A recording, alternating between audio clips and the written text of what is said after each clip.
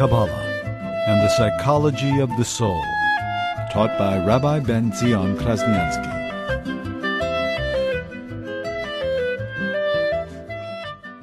What's unique about the mitzvah of bris is that it's a mitzvah that becomes part of your body. All the other mitzvot you do with the organs of your body. You use your hands, you use your lips, you use your legs to go to the mitzvah, to go to the mitzvah. But here, the actual mitzvah itself, this is the actual mitzvah. So you become holy. A part of your body becomes holy. A part of your body that most people don't associate with holiness, and that becomes the holiest. And it's a mitzvah that's always present, 24/7. Because your body has become holy. That's why it's a covenant, it's an eternal covenant with God.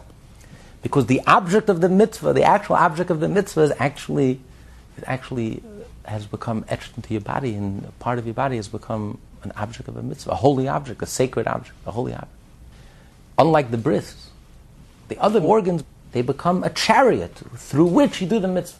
Just like the chariot takes the rider wherever the rider wants to go, so too, in order for God's will to be fulfilled, God desired that the mitzvah should be done. The only way to do the mitzvah is when your legs will take you there, and when your hands will do the mitzvah. So at that moment, your hands and your legs become the tools, the chariot, the vehicle through which God's desire is fulfilled. And without them, God's desire couldn't be fulfilled. Without the chariot, without the vehicle, you couldn't get to wherever you want to go. So they become the tools through which your wish is fulfilled. So we become our organs. By fulfilling the mitzvah, our organs becomes the tools through which God's desire is fulfilled. And therefore they become a chariot. So at that moment they contain a certain level of holiness. But the bris is unique. The bris, that's what's so special about the mitzvah of the bris. It's not just a chariot, a vehicle, how to fulfill, to implement God's desire. The bris actually becomes the sacred object in itself, becomes a holy object, a sacred object. And that becomes etched and part of the Jew forever and ever. Is that different than how Sukkot or mikveh would be accounted, which seem to have to do simply with the body? And a mikveh. Right, because it's only when you're doing the mitzvah. And then it leaves. While the hand is putting on tefillin, at that moment your hand is a vehicle, is the implement. While your hand is lighting the Shabbat candle, at that moment your hand is implementing the will of God. The only way to fulfill this desire is by physically taking the match and using your hand, striking the match and lighting the candle. So at that moment you become a vehicle to express God's will. So you acquire a certain level of holiness, as unified as a vehicle could become with its rider. But the mitzvah itself, the object of the mitzvah itself, the bris, that is the mitzvah, that is the desire of God. So that becomes a sacred object. That becomes like a body to a soul, like the organ to the soul. The relationships of the organs to the soul are inseparable, and they merge into one. So too, the sacred object becomes a sacred object, becomes a holy object. They merge, they become inseparable with God.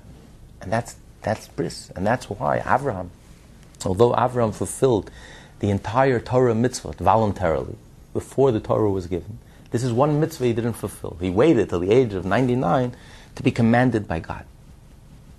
Because no human being has the ability to take a physical object and to make it sacred, no matter how spiritual you are. Abraham was the mystic par excellence.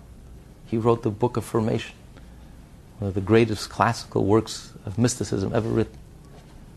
But no matter how mystical you are, no matter how spiritual you are, you don't have the power to take a physical object and to transform it into something sacred, into something holy, where it becomes inseparable and one with God.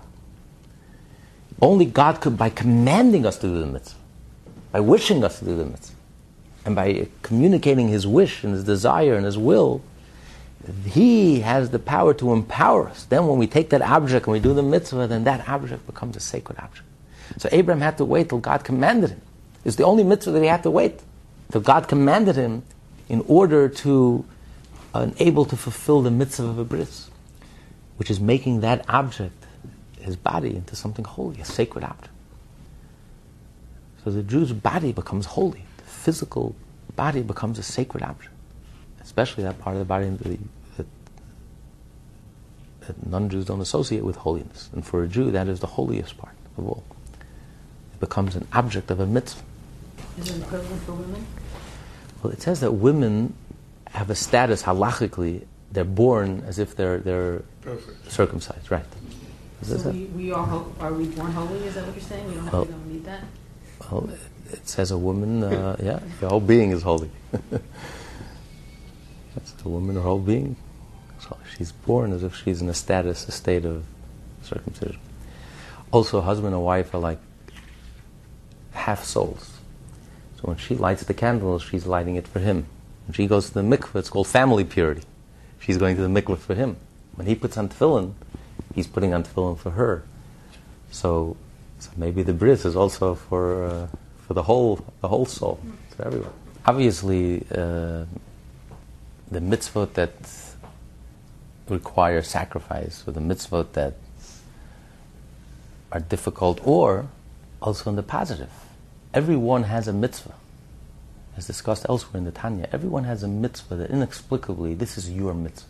Can't explain it. But out of the 613 mitzvot, this is your mitzvah. You respond to this mitzvah. One person could be visiting the sick. That's your mitzvah. You go crazy about it. It's just, this gives you energy. This enthuses you. This is what gives you energy to do all the other mitzvah. Everyone has their favorite mitzvah. Inexplicably, you can't explain it, but this is your portion. This is your gateway that opens up the path for all the other mitzvah. So a person has to know both the positive. You have to know what is your strength, what is your uniqueness, what excites you, what really gets to you in a very positive way, and that unleashes all the energy inside. It gets your juices flowing. That's your inheritance. That's your lot in life. Also, in the challenging area, what's that most difficult part in your life? That's also your lot in life. That's customized, that's unique to you. And unless you deal with it, that's where your Fort Knox is. That's where your gold is buried. The only way you're going to unlock and unleash all the energy in your soul is when you deal with that difficulty, not ignore it. And of course, that has tremendous, tremendous value. So even when you just do the mitzvah, it seems to be you're just doing the mitzvah mechanically and by rote. Deep down, your soul is on fire. Whether you're aware of it or not, our soul is on fire. So when you do the mitzvah, it touches you in a very deep place, not on a conscious level, because you're asleep, but it's there. And it doesn't change the effect of the mitzvah. The effect of the mitzvah, you've done something holy. It may be covered up, and you don't realize it. And that's sad. That's a tragedy. That's what we call exile, a spiritual exile. You're doing the mitzvah. You're a body to God. You're inseparable and completely united with God, and you're asleep. You're doing it begrudgingly. You're doing it perfunctorily, joylessly, without passion, without life. That's the saddest thing of all. That's really, you're doing something so profound, and yet it's so dark, so joyless, as if someone is forcing you to do it, by rote, or for all the wrong reasons, for ulterior motives. Lightning is going to strike me, God is going to punish me. I mean, right now you're achieving the ultimate, the unity with God, something that the angels could only be envious of you and jealous of you. The angels could only dream of something like that. They don't have that opportunity. You can meditate for 1,000 years. But when you're doing the mitzvah, you become inseparable and united with God. You should be jumping from joy at the opportunity. But when you're doing the mitzvah and you don't realize that it's an opportunity, and you don't realize what a gift and what a blessing and instead you look at it as nebuch. They have to do another mitzvah, another obligation, out of guilt or out of fear. That's the saddest of all. That's the greatest tragedy. The religious Jew, who's in a dark place, no joy, no love, no passion, no excitement, no thrill, no kavanah, no soul. That's the saddest of all. But it doesn't change the fact. The fact is, when you're doing a mitzvah, you are connecting with the essence of God. That's why the Torah says a person should always do the mitzvah, even if you're doing it for an ulterior motive. Get on the train. You're on the train. If you don't do the mitzvah, you miss the boat. You miss the train. You can have all the intentions in the world, all the meditations in the world. If you don't physically do the mitzvah, you'll miss the train. Get on the train. So you're in fourth class. You're hiding under the seat. But once you're on the train, then you can move up to first class. He doesn't have to wake up and and realize what's going on, then you can easily transfer it to first level. You're there. You have the mitzvah. You've done it. The deed is done. You have that connection. The link is there. It's hidden. It's buried. It's concealed, but it's there. The money is in the bank. You're just not accessing it, but it's there. So a person should do mitzvahs even with an ulterior motive, because deep down inside, even when you're asleep, deep down your soul is on fire. There are things happening on a much deeper level that we can't even fathom. And the soul is aware of what's happening. The soul does know, on the deepest levels, the soul knows what happens when you do a mitzvah. And the soul is on fire, and the soul is jumping from joy. But on the conscious level, totally unaware of it. Just like within a person, we have different levels of will. There are things that you really want in life. That's your ultimate goal. That's your ultimate desire. And then there are things that you do in order to get what you really want. There are many things you have to do. Many things that perhaps you're not really interested in doing, but the only way to get what you really want. For example, a person works. Not everyone is fortunate to enjoy everything that they do, everything they have to do. But you do it because you want to get paid at the end of the week. Now, why do you want to get paid? That's also not the ultimate desire. There's a reason why you want to get paid. What do you want to do with that money? So there are many layers. Maybe there's something that you look forward to all week, and that's what you want to do, and this enables you to do it.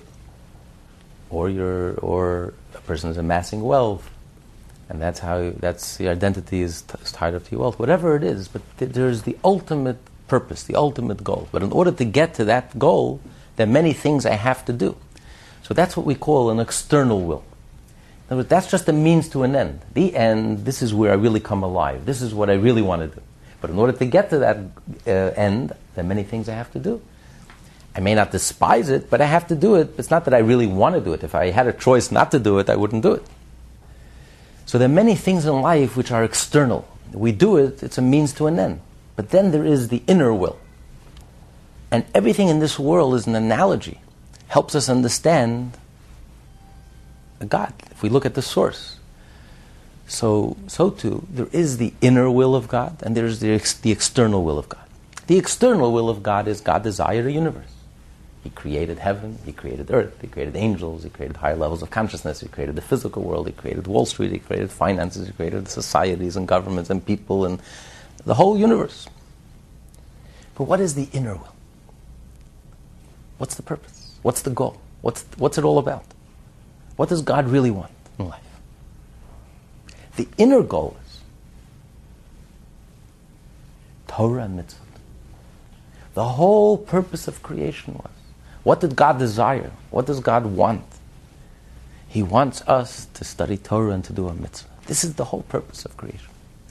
But in order to be able to fulfill that desire, God had to create a whole universe.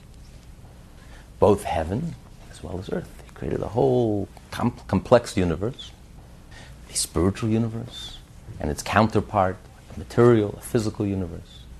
And then we operate within this framework.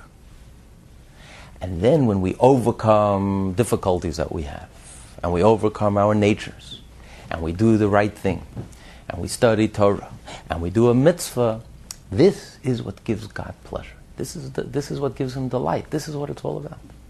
This is the whole ultimate purpose. So what was His desire? His innermost desire was the mitzvah. That's what He wanted. That was the purpose. That's what it's all about. That's what gives Him pleasure. That's what God cares about. Wall Street, business, that's not what God cares about. He created it.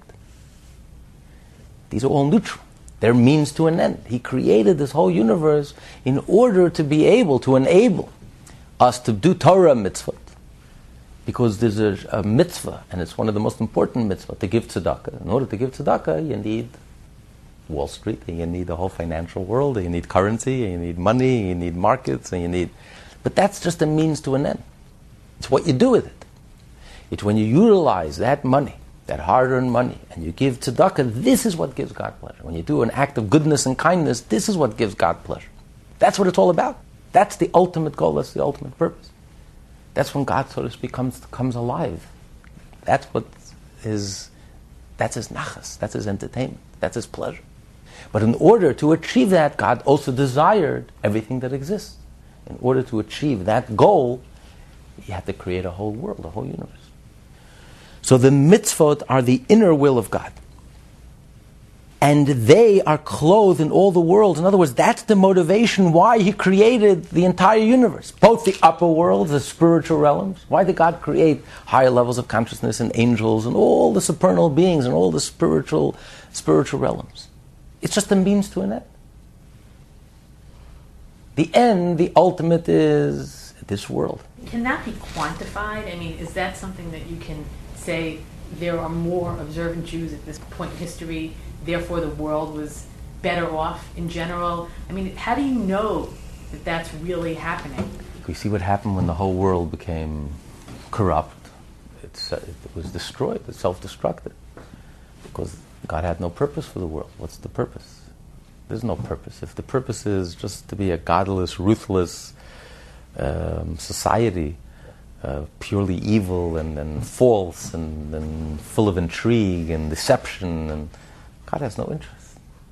He saved it because of Noah, because it was one human being, one family who had the more moral and ethics and integrity, a righteous Gentile. In his merit, He sustained the world. Because otherwise God had no interest in it. I mean, what's the point? The world is not an end in itself.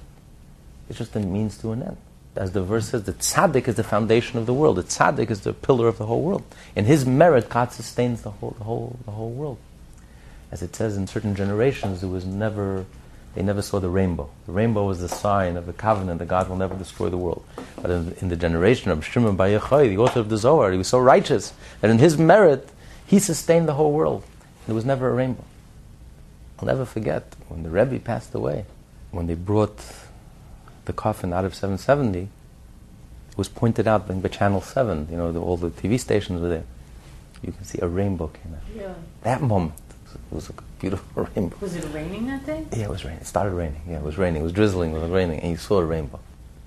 It was almost like the only reason I'm not destroying the world now is because there's a rainbow. I made a covenant. But it's in the merit of the tzaddik, who single-handedly, God sustains the whole world because He gives God so much pleasure.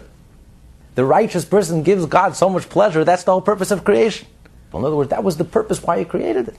Because of the souls of the righteous, when He saw how much good they're going to do, how much light they're going to bring. And despite all the darkness, and despite all the odds, they will overcome their nature and their human weakness and foibles, and they'll have the strength and the courage to do the right thing. This inspired God. That was the whole purpose of creation. That's what motivated it. There was no other reason. There was no other purpose. That's the only thing that delights God, that he finds interesting, that's entertaining to God. Everything else is meaningless, absolutely meaningless, inherently meaningless. It's just a means to an end. So the more we strengthen the core, the essence, the purpose, the more sustenance, the more life, the more blessing there is. And the Torah states it clearly. If the Jewish people will follow the Torah and the mitzvah, the whole world will be blessed. And they will usher in Mashiach. That's Mashiach. And the whole world will be blessed. Because God takes delight in the world. And God sees there's so much goodness, and so much selflessness, and so much kindness, and so much light. Then God blesses the whole world. Vice versa. It's not a punishment, it's a consequence. But this is the motivating force, this is the energy, this is the behind everything. So the entire world, their sustenance is dependent on the performance of our mitzvah. So we are in the engine room, we are driving the whole universe. We have to be careful. What makes a person bad or good? I'm a little bit confused about that. I mean, some people are really mean and can murder people, and so how does a person get to be like that? I don't get it. It's not really so important how and what got them there. It's because we believe that everyone has freedom of choice. Obviously, everyone has their struggle. Everyone on their own level. It's hard for us to relate to a person who's tempted to murder. We just can't relate to it. We're not even tempted to murder. It's no big deal that we don't murder because we're not tempted to murder. I mean, it's so foreign to us. We can't think ourselves as paragons of virtue because we're not murderers. I mean, we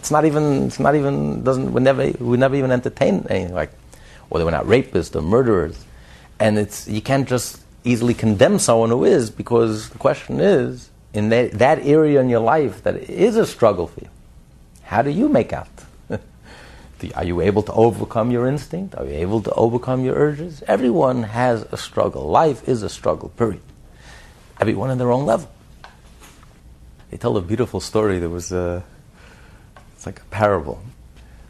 Once a year there's a convention of all the Yetzer Haras, of all the evil inclinations, all over the world.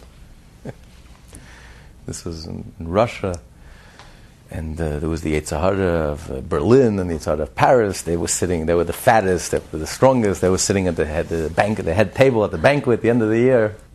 Then you had the Yetzer Hara of the city of Lubavitch, very scrawny. He was barely alive. He looked anorexic, and he's sitting in the back. And they were all shocked. Who wins the prize for the most effective and most powerful Yetzer Hara? Was the one from Lubavitch. And everyone was stunned. What do you mean? How could he win the prize? Look at the Yetzer Hara of Berlin and Paris. Look how many people they caused to intermarry, and look how many people they caused to sin, and how many people they caused to commit adultery. And the Yetzer Hara in Lubavitch was embarrassed, ashamed. He had nothing to report. What did he have to report? He got a yeshiva boy in the middle of praying. Instead of thinking about meditating on the greatness of God, he was thinking about an explanation in the Talmud, a naughty piece of Talmud. That wasn't the right time to think about it. You have to think about it when you study, when you're praying. You have to think about God. He was embarrassed. He was ashamed of himself. He had nothing to show for himself. And he won the prize. Because it's called trickle-down morality.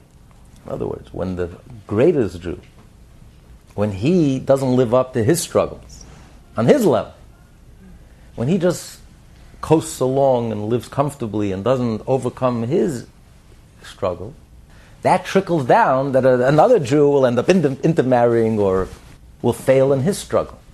So life is a struggle, but everyone in their own level.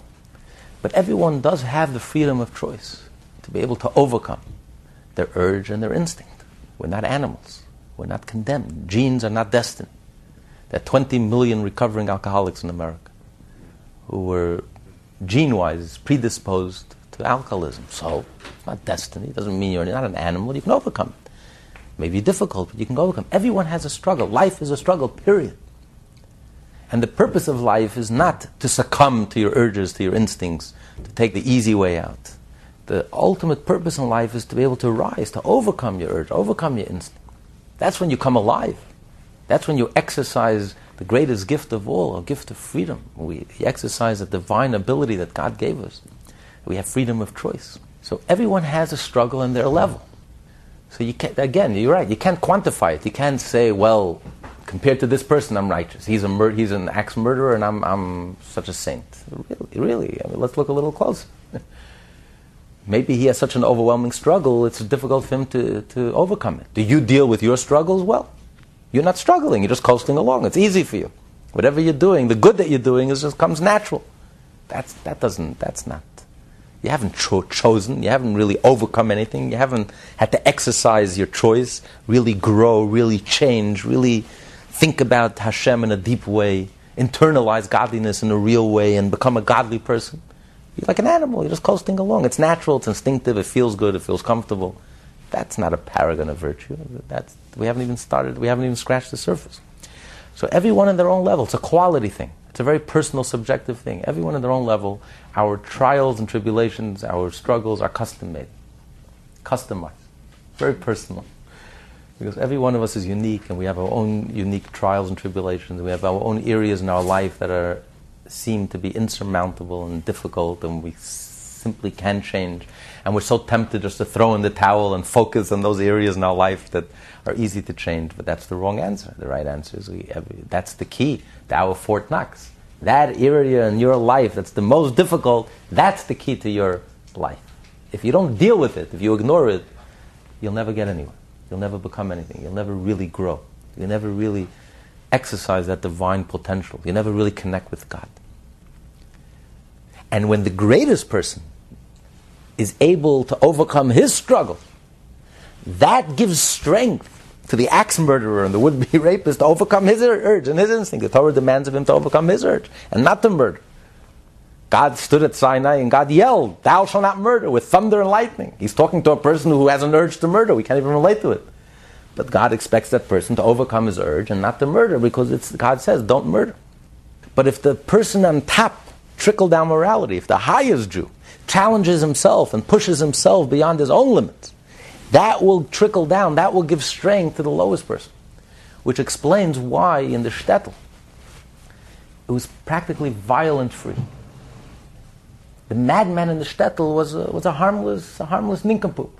It was violent-free. There was no violence in the shtetl. And why is society today so violent? And you can't explain it because of the inner cities. That's nonsense. During the Depression, people slept with their doors open. There was worse poverty than anything we can imagine. There was no crime, period, zero. So what kind of nonsense, inner city crime, inner city violence? It's because trickle-down morality. The problem is not the inner city. The problem is what's going on behind closed doors in the top 10%, the top echelon of society. If they're corrupt and decadent, yes, then the lowest 10% will end up being violent. But look at the shtetl. We were the top 10%. We were their heads. We were their minds. Where were they? They were spiritual. They constantly challenged themselves. They were growing. They were struggling with their own spiritual, subtle struggles. But that gave strength to the lowest element, lowest common denominator, to elevate them. So everyone struggles in life, but everyone on their own level. A lot of it depends on nature and nurture and all of the above together. Why is one person ends up... some people have broken families and broken homes, and there are many causes for how a person ends up with such struggles. And that's your strength. Don't forget, you have the strength. God doesn't give a person a challenge they can't handle. So if you were put into that position, that means that God had given you all the strength that you need in order to be able to overcome that difficult situation. And the greater the difficulty only means that you have greater strength than average. If you have below average difficulties, greater than average difficulties also means that you have extraordinary strength, above average strength, that you just have to exercise and to utilize. And there are many people with very humble backgrounds who grew into greatness. Kabbalah and the Psychology of the Soul, taught by Rabbi Ben Zion Krasniansky.